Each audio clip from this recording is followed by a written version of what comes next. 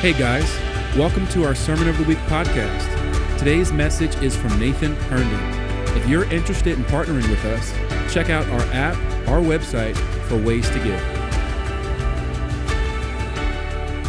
Hey, I just want to say a huge good morning to you all, a happy Resurrection Sunday, Man, I just look out and see we're kind of packed to the gills here, and man, that is always beautiful. And so if you are new or newer with us, I just want to say, just from my heart to yours, from Providence's heart to yours, you don't have to perform for us. We're just glad that you are here, sharing our space with us, and we believe in you, and we like you already. If you are new with us, sometimes when you have a strange family and you bring guests to the family and you feel like you have to apologize to your friends for your family. Do you know that? I kind of feel like I need to do that at Providence because Providence is so whack, so and in so many great ways. But if you're new with this and you're weirded out by people, there's no shofars going off today, but that usually that's the norm. But there's lots of dancers, lots of flags, lots of stuff like that. I'm not apologizing for that, but I'm just explaining it to you. At Providence, we let people's hearts go wild because we haven't been brought into a religious system. We've been brought into a family with a Father who has done everything for us. And so, like when the door gets open and the dad comes home from work and the kids go crazy, that's how we let people go around here. So ultimately, if you see over here, we say that we're a Jesus church. Ultimately, what that means is that people don't decide, Jesus does.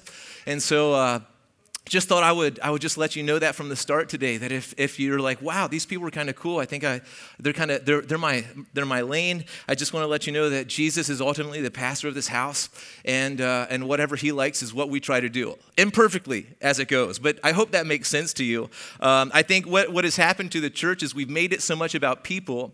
We've tried to tame Jesus down and water him down, but he's actually wild.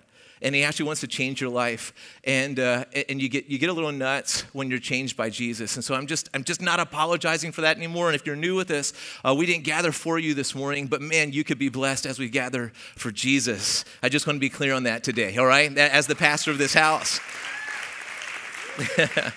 Yeah, so man, there's a lot of pressure just to do it right for everybody, but you know what? Jesus did it right for us, like pressure off. So so I just wanted to say welcome. I also wanted to ask this: was anybody here for Imposter last night? Was that awesome? Yeah. So really great. I'm really astounded by just the talent and stuff in this house, but you know who I'm really astounded by is Phil Payne. And he's really the creative genius behind all that. Can we just thank him for pioneering that? Yeah. It was so great to see, creatives need to come back to church. I think we've told them what they can't do, and that the only expression that you can have is nice songs on a Sunday. But man, I just want to say this, calling all creatives. Come back to church. The sky's the limit in these days. I think God is doing something great, and these are the days where we're not talking about what's not happening in this world. These are the days where we're talking about what is happening in this world. And what is happening is God is calling a generation back to himself, and creatives, I think, are the cutting edge of that. And so just want to say, man, I loved what happened last night, and it was so good. So, man, there's so many things that we could talk about, but if you've got your Bibles this morning, I want you to grab them. And I'm going to start out this morning. You can turn to the Gospel of Luke, chapter 24. If you don't have them, we'll have most of the verses on the screen, unless I go rogue and crazy, which I'm bound to do. I'm telling you, and I just might start quoting stuff just from the heart, and then just follow along and clap. But I want to talk this morning. I want to open the scriptures, and I want to talk about something that doesn't seem like we should talk about on a Resurrection Sunday morning. And I was sitting over here last night, and as I was watching what was going on the stage, here's what I felt like the Holy Spirit whispered to me. I felt like the Lord dropped into my heart that disappointment has been leading the charge. All right? So this morning, I changed my message. I was just going to get straight to work. I was going to do like an old-fashioned Bible study. I was going to try to just really talk about the cross, and I am going to get there. But first, I really believe that God is actually excited about any person who is here and is disappointed in any capacity, in any level. Big disappointment, small disappointment, lots of disappointment, a little bit of disappointment. God is excited about you if you're here and you're disappointed. Is that weird to say on Easter? all right? It's kind of weird to say on any day because we kind of know a Christianity that if you're not happy and upbeat and smiley, even on your worst day, you're not really pleasing Jesus. But I just don't think that's what the gospel is. I think that God's heart is big enough, just like a good dad has a heart big enough for his sons and daughters on their good days and their bad days. And so in the kingdom of God, God is good with us when we're happy to see him come home and when we feel let down by him. Or in other words, a little bit disappointed. I just believe that if you're here today and you're disappointed, maybe you define your life by your disappointments. Maybe you often find yourself saying, I was a little disappointed in him. I was a little disappointed in this place. Maybe you're the kind of person that you love to go give Google reviews to the restaurants that just kind of disappointed you, all right? And you're probably hated too, so we need to pray for you, but that's a whole other story. Maybe you just really the reality is you love Jesus, you say all the right things and stuff, but what is actually the wind in your sails or what the force in your heart or the power in your heart is you're disappointed and you're turning bitter and you're turning angry and you're getting frustrated and you're taking it out on other people. And disappointment is something that is just hard for you to get over. Because really what a disappointed person is someone that was high on hope and then had their hopes crashing down. And so now they're just disappointed. Man, I thought that. Whoa, this is going to be great. And you're usually disappointed people are the most visionary. They're the people that you want to follow because they're speaking so much hope. But woe to the visionary who has his hopes dashed. Because that person can be in a very dark, disappointed kind of place. Not that I know these things, all right? But I've heard, all right? I won't go into all my disappointments. Like when we went to Disney World and they didn't let us in. Yeah, I was fine, but won't go there today. Anyway, yeah, we went to Disney World. And we tried to buy tickets at the door. They wouldn't let us in. And it's just when the reaction to this hope and then this letdown is like there was stomping and there was swearing and there's screaming and there's tears. And that was just for my wife, So it was really, I was like, we're in public, save it. It's okay. We'll go to Rainforest Cafe. Everything's fine. It's all fine. It's good. All right. But lots of times our lives, they turn into, hey, we couldn't have what we really wanted, so we settled for something that's second or third rate, and now we have to pretend to be happy about that, all right? And I think that is where many of us find ourselves living. We thought this, we got that, well, I guess I just have to be happy about it. Then we wrap Christianity around that, and we call that what it is to be Christian, all right? And so I just want to talk this morning about I want to speak to those who are disappointed, and I want to say, I find you in Scripture, all right? Jesus actually finds you in Scripture. And I want to say something crazy. I'm skipping ahead here. I want you to hear this. If you're disappointed and you're here today, that does not actually repel Jesus.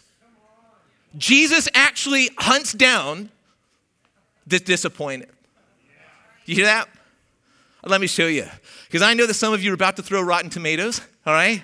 And I thought I saw like a little red dot on me. So I better get to the scriptures here real fast. Listen to this. This is Luke chapter 24, starting with verse 13. This is a story that many of us know. This is this is actually Resurrection Day, all right?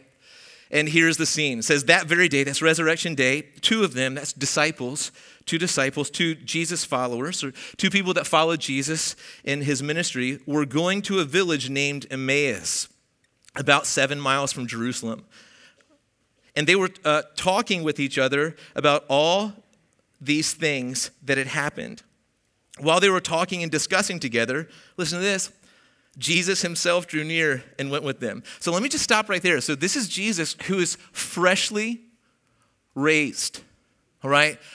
This is maybe just a few hours max. And Jesus finds these guys that are talking about all the things that were happening. Look at verse 16. But their eyes were kept from recognizing him. So even though they followed him before his death, they didn't recognize him now after his death. That's very significant. But let's keep reading. Verse 17. And he said to them, what is this conversation that you're holding with each other as you walk? And they stood still looking sad. It's the look of the disappointed. Look at verse 18. Then one of them named Cleopas answered him, are you the only visitor to Jerusalem who does not know the things that have happened there in these days? And he said to them, what things? And they said to him, concerning Jesus of Nazareth, a man who is a prophet, mighty in deed and word before God and all the people, and how our chief priests and the rulers delivered him up to be condemned to death and crucified him. So those are the things that have just happened right before our, like just hours. We're just hours from this, all of this traumatic experience. Now look at verse 21, because it's so significant. I think it gets right to our hearts. It says, but we had hoped that he was the one to redeem Israel.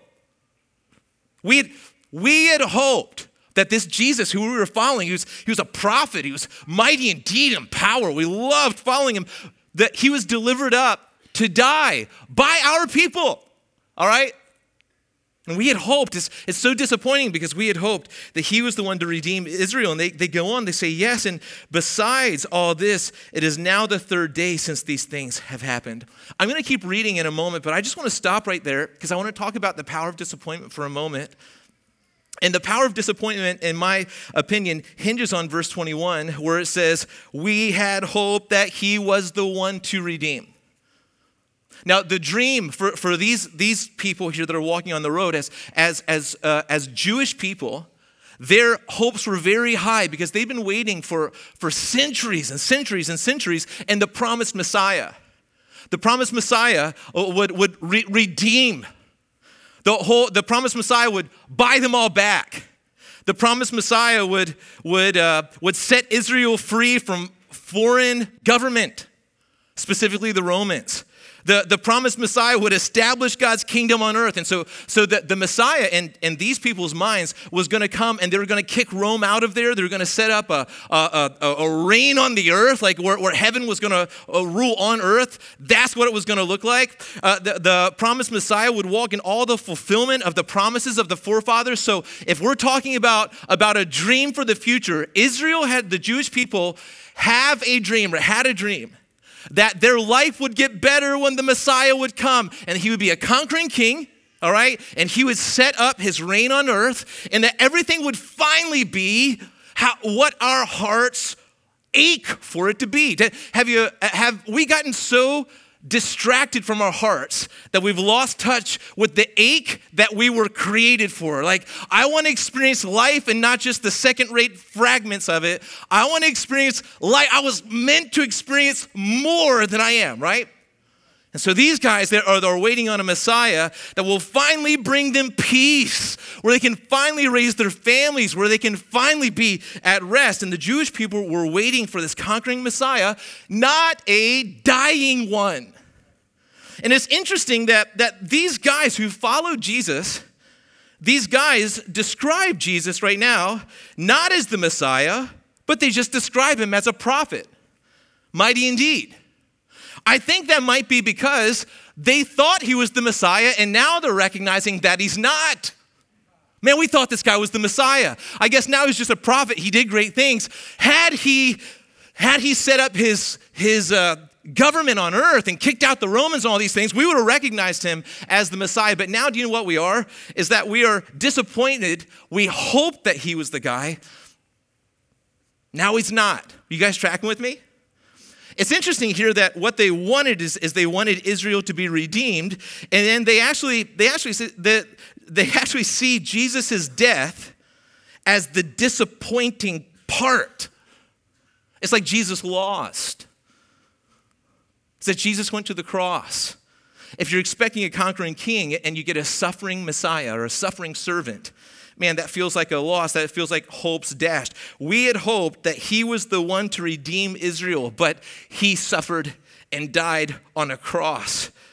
It just didn't go in the direction that we thought. You know, throughout this story here, there's many responses to the disappointment that the cross brought instead of the kingdom.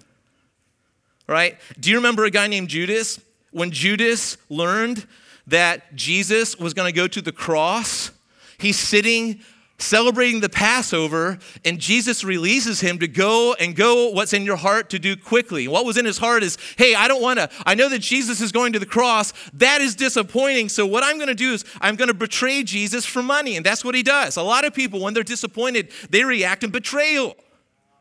And they just go, man, I'm disappointed. You let me down, Jesus. Here I have, can you imagine Judas? And he even sounds almost right. Judas, I've followed you for all of these years.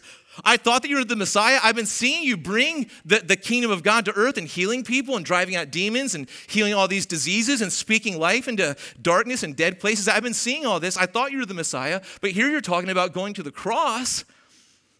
I guess I'll just get what I can, and that's 30 pieces of silver, and so I'm going to betray you. So he does that.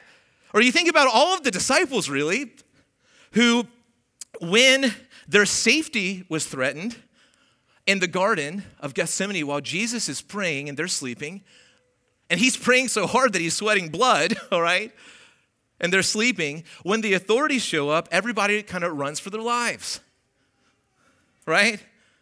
So there's many responses to, hey, and Peter is like, hey, now's the time to grab swords. He actually cuts a guy's ear off and named Malchus, and Jesus goes and puts the ear back on and says, this is it. Those who live by the sword, die by the sword. This isn't that kind of rebellion.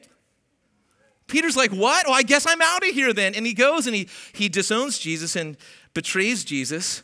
And eventually all the disciples who follow Jesus, Jesus is dead, and so they just kind of go back to their lives during the time of silence, like this weekend that we just celebrated. But here we see Cleopas, this person, and another traveler. We don't know if this is Cleopas' wife or just a friend, or these are two travelers on a road. They are doing a similar thing here. They're like, well, I guess it's over. It was a good run, so we thought. Turns out Jesus is just a prophet, not the Messiah. So what they're doing is they're just going home. I would say disappointed with God. Jesus died. He didn't establish the kingdom. Back to normal.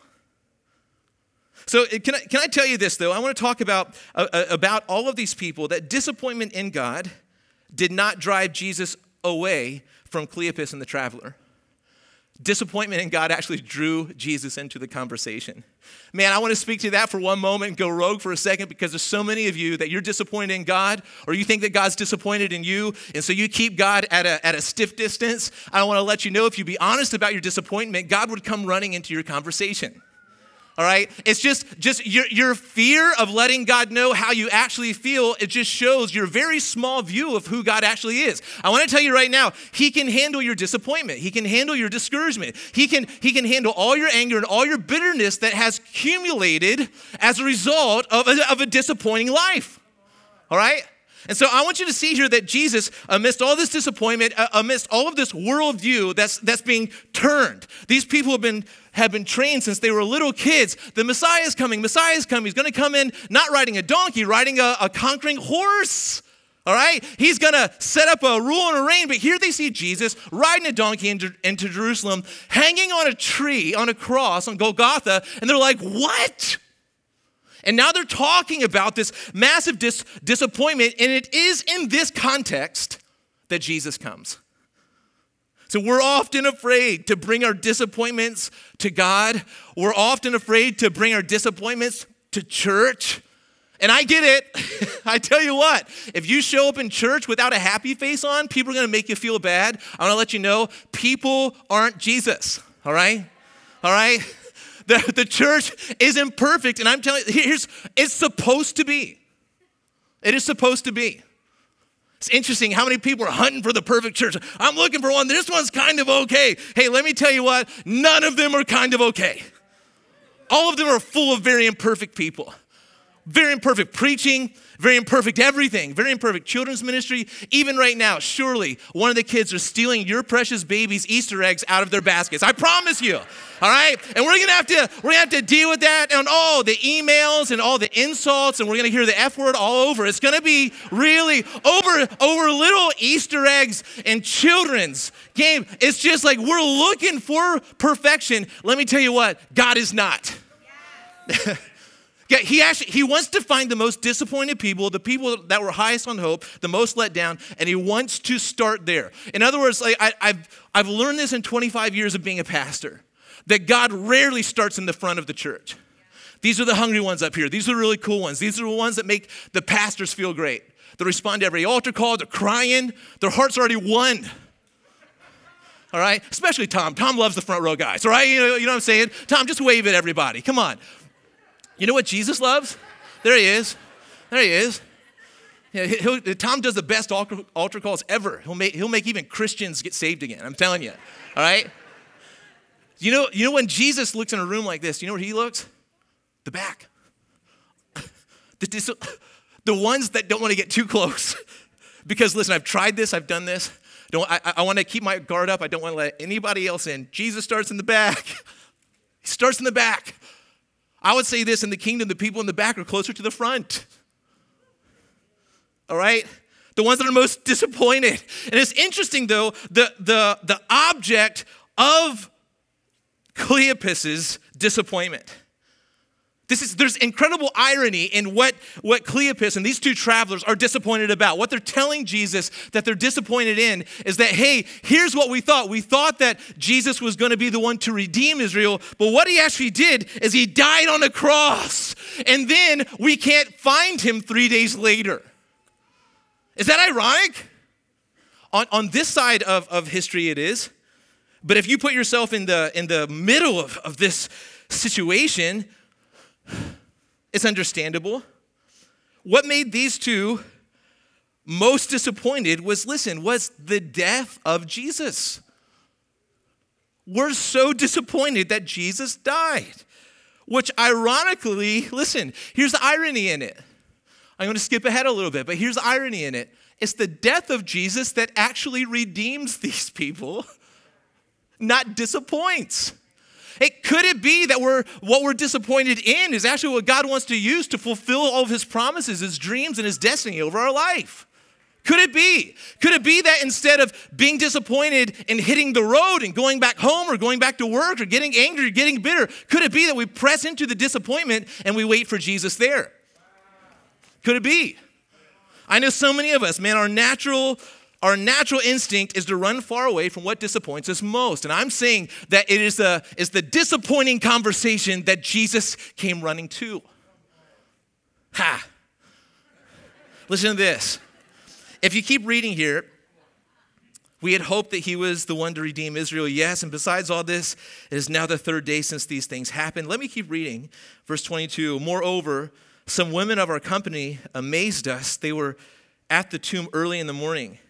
And when they did not find his body, they came back saying that they had even seen a vision of angels who said that he was alive. Now, interestingly enough, these guys are disappointed and confused and troubled by heaven visiting earth here, right? They're seeing angel. They're hearing about testimonies of angelic visitations, the tomb's empty and stuff. They're like, man, this is so sad, right? All right, sometimes we can't see clearly when we're disappointed. Look at verse 24. Some of those who were with us went to the tomb and found it just as the women had said, but him they did not see. Now listen to this. Man, this is when it gets really good, and this is when it answers a question that we really need to have answered. All right, look at verse 25. And he said to them, O foolish ones. Now, it's easy to hear that from Jesus. Imagine a very kind, loving father laughing over his kids, thinking they can drive the car. Dad, I can do this better than you. They're like, okay, kids, you're so silly. I'm going to pat you on the head. I'm going to pinch your cheekies and buckle you in. We're going for a ride. He said, oh, foolish ones, and slow of heart to believe all that the prophets have spoken. Was it not necessary that the Christ, listen, wow, man, this is good. Was it not necessary that the Christ should suffer these things and enter into his glory? Now, man, this is the hinge of the entire passage. The hinge of the crux of the passage is not that Cleopas was disappointed. All right? The crux of the passage was not that Jesus came into a disappointing conversation and liked it. The crux of the passage is verse 26. Let me read it again. Was it not necessary? Was it not necessary that the Christ, that's the Messiah, should suffer these things and enter into his glory? And listen to this, and beginning with Moses and all the prophets. So Moses and all the prophets, we're talking about the Torah or the Old Testament. And beginning with Moses and all the prophets, he interpreted to them in all the scriptures the things concerning himself. Now, this is really incredible, and I want to talk about why it was necessary that Jesus suffer and die. All right, and I'm almost done. Just another 57 minutes, and we'll be out of here. All right, hang tight. I know it's Easter. I know you got stuff to eat. All right, it's lamb. There's all kinds of great things. All right. Listen, just a few more minutes. You don't want to miss this part. Why was it not just nice, but necessary? Why was it not just good, but necessary? Why was it necessary that Jesus not just come and set up his kingdom, but suffer and die? That wasn't a mistake. That was necessary. It had to happen. Why was it necessary that Jesus suffer and die? Well, let me tell you, there's a lot of reasons, and we're going to flip around the Bible here, and I'm going to show you a couple places. But here's the first place is that, and this is the minor one, and this is massive. So many people aren't going to deeply believe what I'm about to say. This is massive, but this isn't even the best. We're just going to warm up. But Jesus' death shows or demonstrates his love. All right? God wants humanity to know that they are loved. Just think about that for a second. When is that really preached in church? Usually we say, oh, love's just like ice cream. You really need to get into the meat. I'm telling you, love is the meat. If you don't know that you're loved by God, all right, you will just be a performer all of your life. And talk about disappointment. You weren't made to perform for humanity. You were made to know God and specifically know that you were loved by him. Romans chapter 5, verse 8 says this, God shows, or you can also translate this word shows as demonstrates. In other words, he doesn't just talk about it, that he backs it up with like liquid evidence. Like, look at this. You can see it. You can taste it. You can touch it. God shows or God demonstrates his love for us. Put yourself in the us. God shows his love for us in that I love this part. While we were still sinners, Christ died for us. In other words, while we were still enemies with God, Jesus died for the ungodly. Man, this is so backwards. Religion says, work really hard to get to God, and then if God liked your performance, he'll let you in. But a relationship with Jesus, in other words, someone that is convinced that they are loved by God and trust the love of God. You don't work for God's love. You recognize that while I was an enemy with God or a sinner, in other words, saying I was a sinner means that I didn't want God, I wanted to be God. So while I thought I was better than God, Christ died for me. This, my friends, shows his love. Shows his love. Who does this? Loves enemies. Loves people. You know what we say, hey, you want to make that bed? You're going to have to sleep in it. And it feels good. It's just not the heart of the Father. God says, hey, you've made a bed. You thought life was better without me. I love you so much. I just can't. I'm coming after you anyway. So Jesus' death shows his love. Now, that is really good, but that is not what was absolutely necessary for Christ to suffer, though, all right? And let me tell you something that's going to sound really strange to you, and you might boo me off the stage, but hear me out on this. If all that happened at the cross was a demonstration of God's love, it would not have been enough. You hear that? We got to be careful. We got to be careful these days because we have lots of t-shirts that cross equals love. It does. That's not all it equals. If God just showed his love and we're like, hey, we're loved. Hey, you need to be more than loved. You need to be bought. You need to be purchased. You need to be paid for. All right? So Jesus' death, listen to this. Here's what it does. It pays for our sin. It pays for our sin. Now, I want to flip to the Old Testament here because do you see in this passage that it says so in verse 27, beginning with Moses and all the prophets. I want to skip to one of these prophets and show you probably, I can't imagine that Jesus didn't skip to Isaiah 53. The prophet Isaiah, specifically in verse 4, where Isaiah, centuries before Jesus, the suffering servant, prophesies that the Messiah would come, dying and suffering for us. And then come on a white horse, just rocking it out, all right?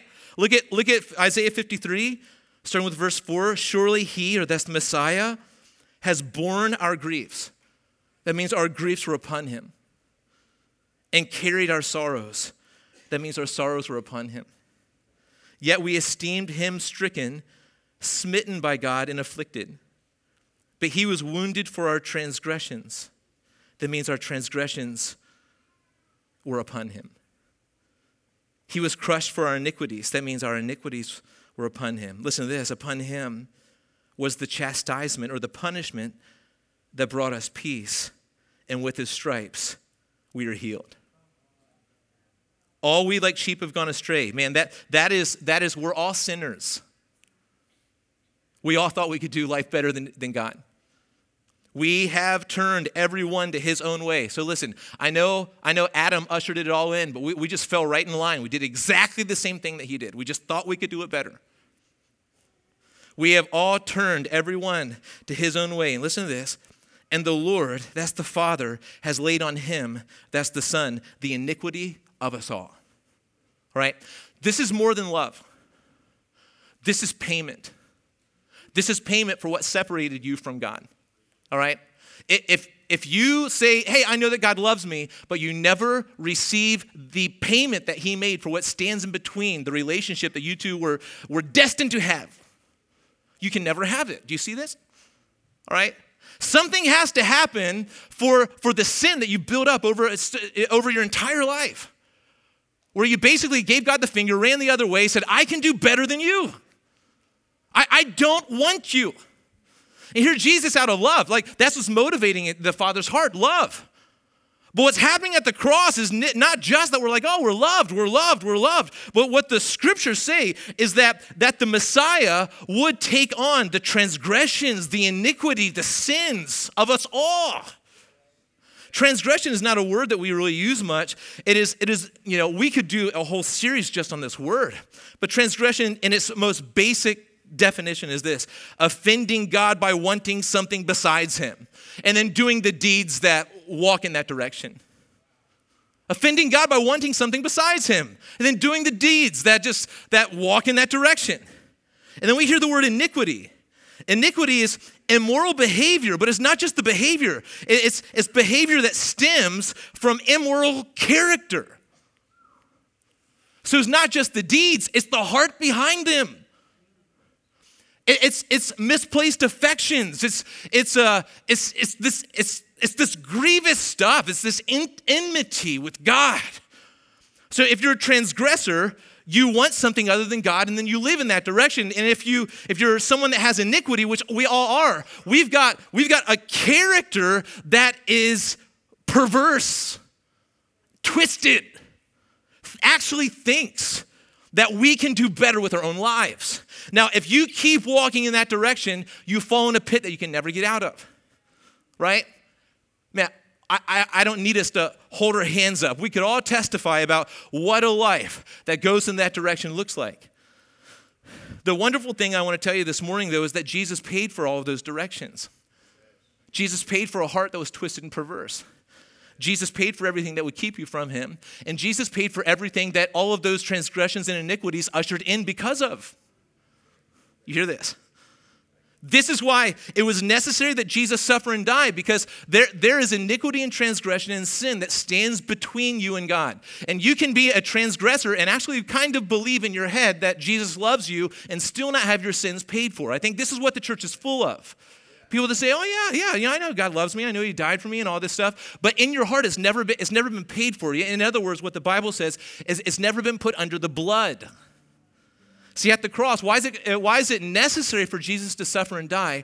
Because on the cross, his body was broken and his blood was shed for you. And his blood is the only thing that can pay for all of your iniquities, all your transgressions, all your sins, all your wounds, all your griefs. That's it. A recollection of his love opens the door, but you have to receive the payment that Jesus made. Why is it necessary for Jesus to suffer and die? Well, Jesus' death is payment for all of these things forever. forever. It's a payment forever. It's like when you're adopted into a family, you're in the family forever by court order. It's legal, binding. You're not welcome into the family as long as you obey the rules, as long as you perform well, as long as you do your chores. That's called religion. That's what the church has been smoking for years. Actually, I wish they would smoke it. It'd be more fun, all right? They've been selling it. It's been nasty. It's been despicable. I mean, I've run from it too. I can't stand that. I'd rather not go to church than go to one smoking that. You have to smoke the good stuff. I know I'm talking about smoking. I never have, but it's very fun right now. Like I'm like, wow. It's like God wants us to smoke something heavenly, right? So, yes. Maybe it's like the incense in the temple is kind of like the new smoke. I don't know. Let's not go there. This Easter. But I was drunk last week. I couldn't talk, all right? So you have to watch back to that one, all right? Man, listen, there's more fun in the kingdom than you know, all right? Like, here's kingdom life, or being a Christian is not you trying to pay for your sins. Being a Christian is knowing that God loves you, and because of his love, he has paid for your sins and receiving that gift. It's like adoption papers. You know, when you become a Christian, you don't become an angel that serves God. Angels actually wish they were you. You become a son if you're a boy, or a daughter if you're a girl, in the kingdom of the Son the Father loves. So Jesus is your brother, and the Father is your Father, and the Holy Spirit is, well, you'll find out. So listen, Isaiah 53 prophetically says that Jesus took your sin upon him, or upon himself. He didn't ask you to pay for it. He took it on him. He didn't ask you to do a good performance. He performed. He performed. He's the only one that could. That's why Jesus is not just any other guy. That's why he's not just a prophet. That's why he's not just a good teacher. It's why Jesus is the eternally begotten Son of God, incarnate in this world, taking on flesh, living a sinless, perfect life, obeying the law with perfection. Do you know that the law was never given to us from God to save you? Did you know that? You know, this is like law-preaching churches. Man, I'm just like, where did you go to school? The law was not given to save you. It was actually given to you so you would fail over and over and over and come to the end of yourself and realize that you can't obey the law. You need a suffering Messiah who would obey it for you, then give it to you because of his death. And might I add, his resurrection. So let's hop to the New Testament for a moment, because I don't think that there's any passage in the scriptures that just like in one verse just says it like this. This is taking those passages in Isaiah 53, and in one verse Paul says in 2 Corinthians chapter 5, verse 21, for our sake, he, that's the Father, made him, that's the Son, to be sin. For our sake. Not to be a good example, so it would benefit us. For our sake, he, the Father, made him, the Son, to be sin, who knew no sin. That's why a sacrifice from anybody else would not have worked. So that in him, that's in Christ, we might become the righteousness of God. All right, listen, guys, you don't become righteous by living good and offering your righteousness to God as a gift. It never works. It never works. It never works. You can try till your dying day. It will never work. You know how you become righteous? Is by receiving as a gift the righteousness that Jesus earned for you. Jesus' righteousness becomes your righteousness in a great exchange. For our sake, he made him to be sin who knew no sin, so that in him we might become the righteousness of God. So this is in theological terms, this is what we call substitutionary atonement, where Jesus stepped into your place and took the punishment that you deserve as your substitute. And then you know what you get? You get all the benefit of the life that Jesus lived, and he gets all the penalty of the life that you lived. This is what being a Christian is. Not trying to be religious, not following rules, do's, don'ts. No wonder you're disappointed. Man, there's one price that was paid for us, and it is the righteous one. The righteous one steps into your place. He gives you his life, and he takes yours and pays for it for all of eternity. Woo, man, this is shouting stuff. Like, I don't know why we're not. Maybe it's because guests are here. Let it out, guys, all right? For our sake, he made him to be sin who knew no sin, so that in him we might become the righteousness of God. So Jesus at the cross becomes your substitute. Now, let's go back to Cleopas. Cleopas is disappointed at the cross. And Jesus shows him from Scripture that no, the Messiah was actually going to come and be your substitute. Before a kingdom is set up on earth, you know what has to happen? Before redemption can happen, do you know what needs to happen first? It's another R word called reconciliation. You have to be reconciled to the Father. And that, the only way that you can do that is through what Jesus did at the cross and receiving that. So we're celebrating. I haven't even talked about the resurrection of Jesus yet. But so why was it necessary that Jesus suffer, not just suffer, but then die? Because Jesus suffered taking on all of the stuff that we deserve, all the stuff that was never from his heart, paying for it all. And then he had to die, because you know why he had to die? All right? It's because he had to be raised. Because do you know the evidence that Jesus' substitution worked? Do you know the evidence that Jesus' payment worked? Do you know the evidence that Jesus did indeed live a sinless life? Do you know what the evidence of that is? Is the resurrection. The resurrection is the Father saying, it worked. My boy did it. He did it. Yes, he did it. And everyone he purchased, that's good. Like, hey, payment successful. Reconciliation and redemption restored. It worked, it worked, it worked. And all heaven rejoices. Listen to this. 2 Corinthians chapter 5, starting with verse 17. Therefore, if anyone is in Christ, he is a new creation. The old has passed away. Behold, the new has come. All this is from God. It's not from you. It's from God, who through Christ reconciled us to himself and gave us the ministry of reconciliation. That's why it's crazy when Christians are actually operating in the opposite of reconciliation. I'll just be nice today because we're in church. It's just like, man, that's like anti your new nature. Look at verse 19. That is, in Christ, God was reconciling the world to himself, not counting their trespasses against them, and entrusting to us the message of reconciliation. Therefore, we are ambassadors for Christ, God making his appeal. Listen, the God, the real deal, is appealing to your hearts today. And do you know what his appeal is? That is supposed to actually come off the hearts and the lips of his reconcilers or his church or his sons and daughters, his family. Here's his appeal. We implore you on behalf of Christ, be reconciled to God. Be reconciled to God. Here's why. We're right back at it. For our sake, he made him to be sin who knew no sin, so that in him we might become the righteousness of God. This is how it works. Be reconciled to God. You see? So at the resurrection, this is the Father saying, payment successful. It's like you guys use your card and you do that tap thing, and then, you know, the dots are going and then it lights up green. You're like, oh, good, I just bought it. Right? The Father raising the Son is like, this worked.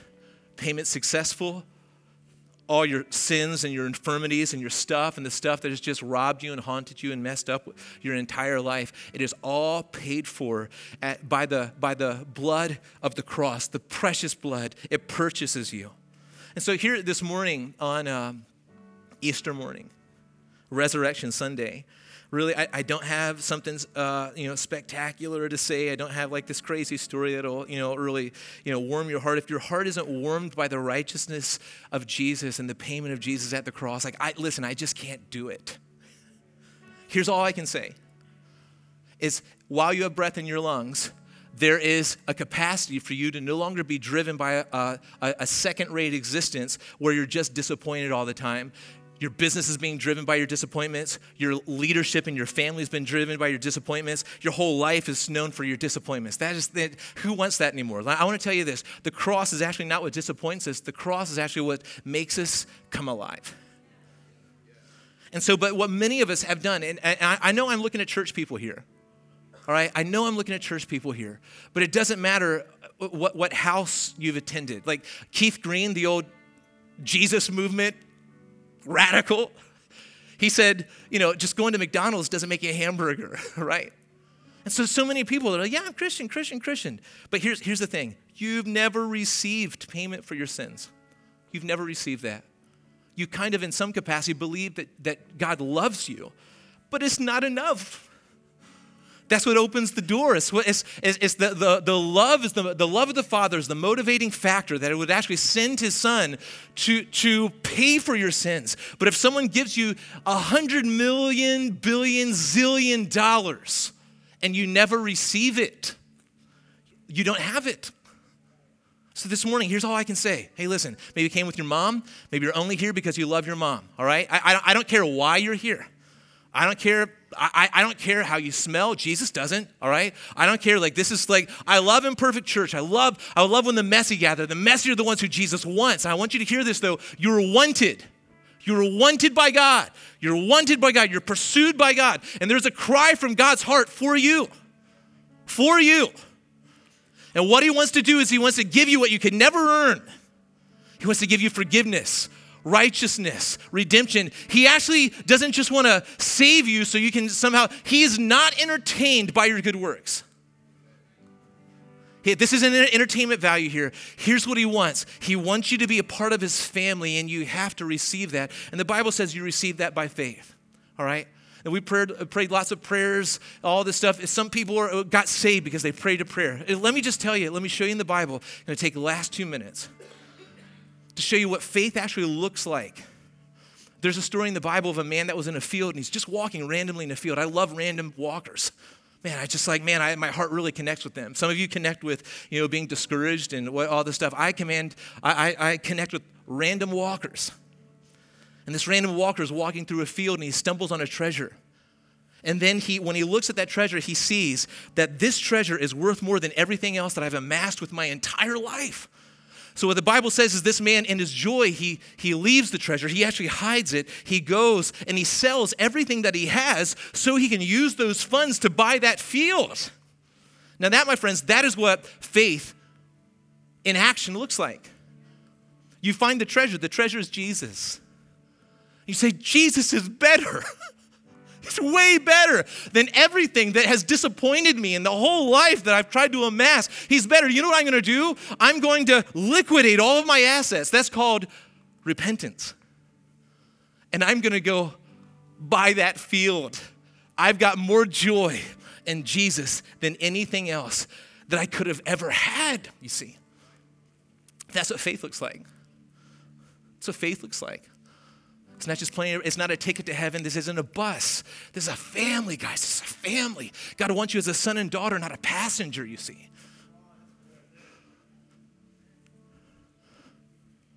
Let's just bow our heads for one moment. Let me tell you what's going to happen. I feel it happening. I just felt like 11 people got saved. Seriously. You don't have to repeat a prayer after me. I just felt like a lot of people just got saved. But for the 21 others. Just right now, I just want you to say, hey, Jesus, you are a better treasure than all the things that have disappointed me in my life. And I just say today, I walk away from all of my old life to walk into your arms. Your arms are better than anything I've ever had. Today, I walk into your arms. I receive the price that you paid for me. And today, I actually believe that I'm actually wanted by you. Loved by you. You've demonstrated that. I believe what you did on the cross. I believe that counts towards my life. I receive it by faith. I walk away from all of my sins. I declare you now as the Lord of my life, the treasure of my life, the everything of my life. In Jesus' name.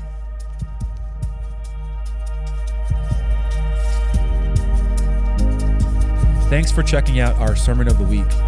If you have questions or would like to get connected, download our app or visit us at ProvidenceCommunity.org.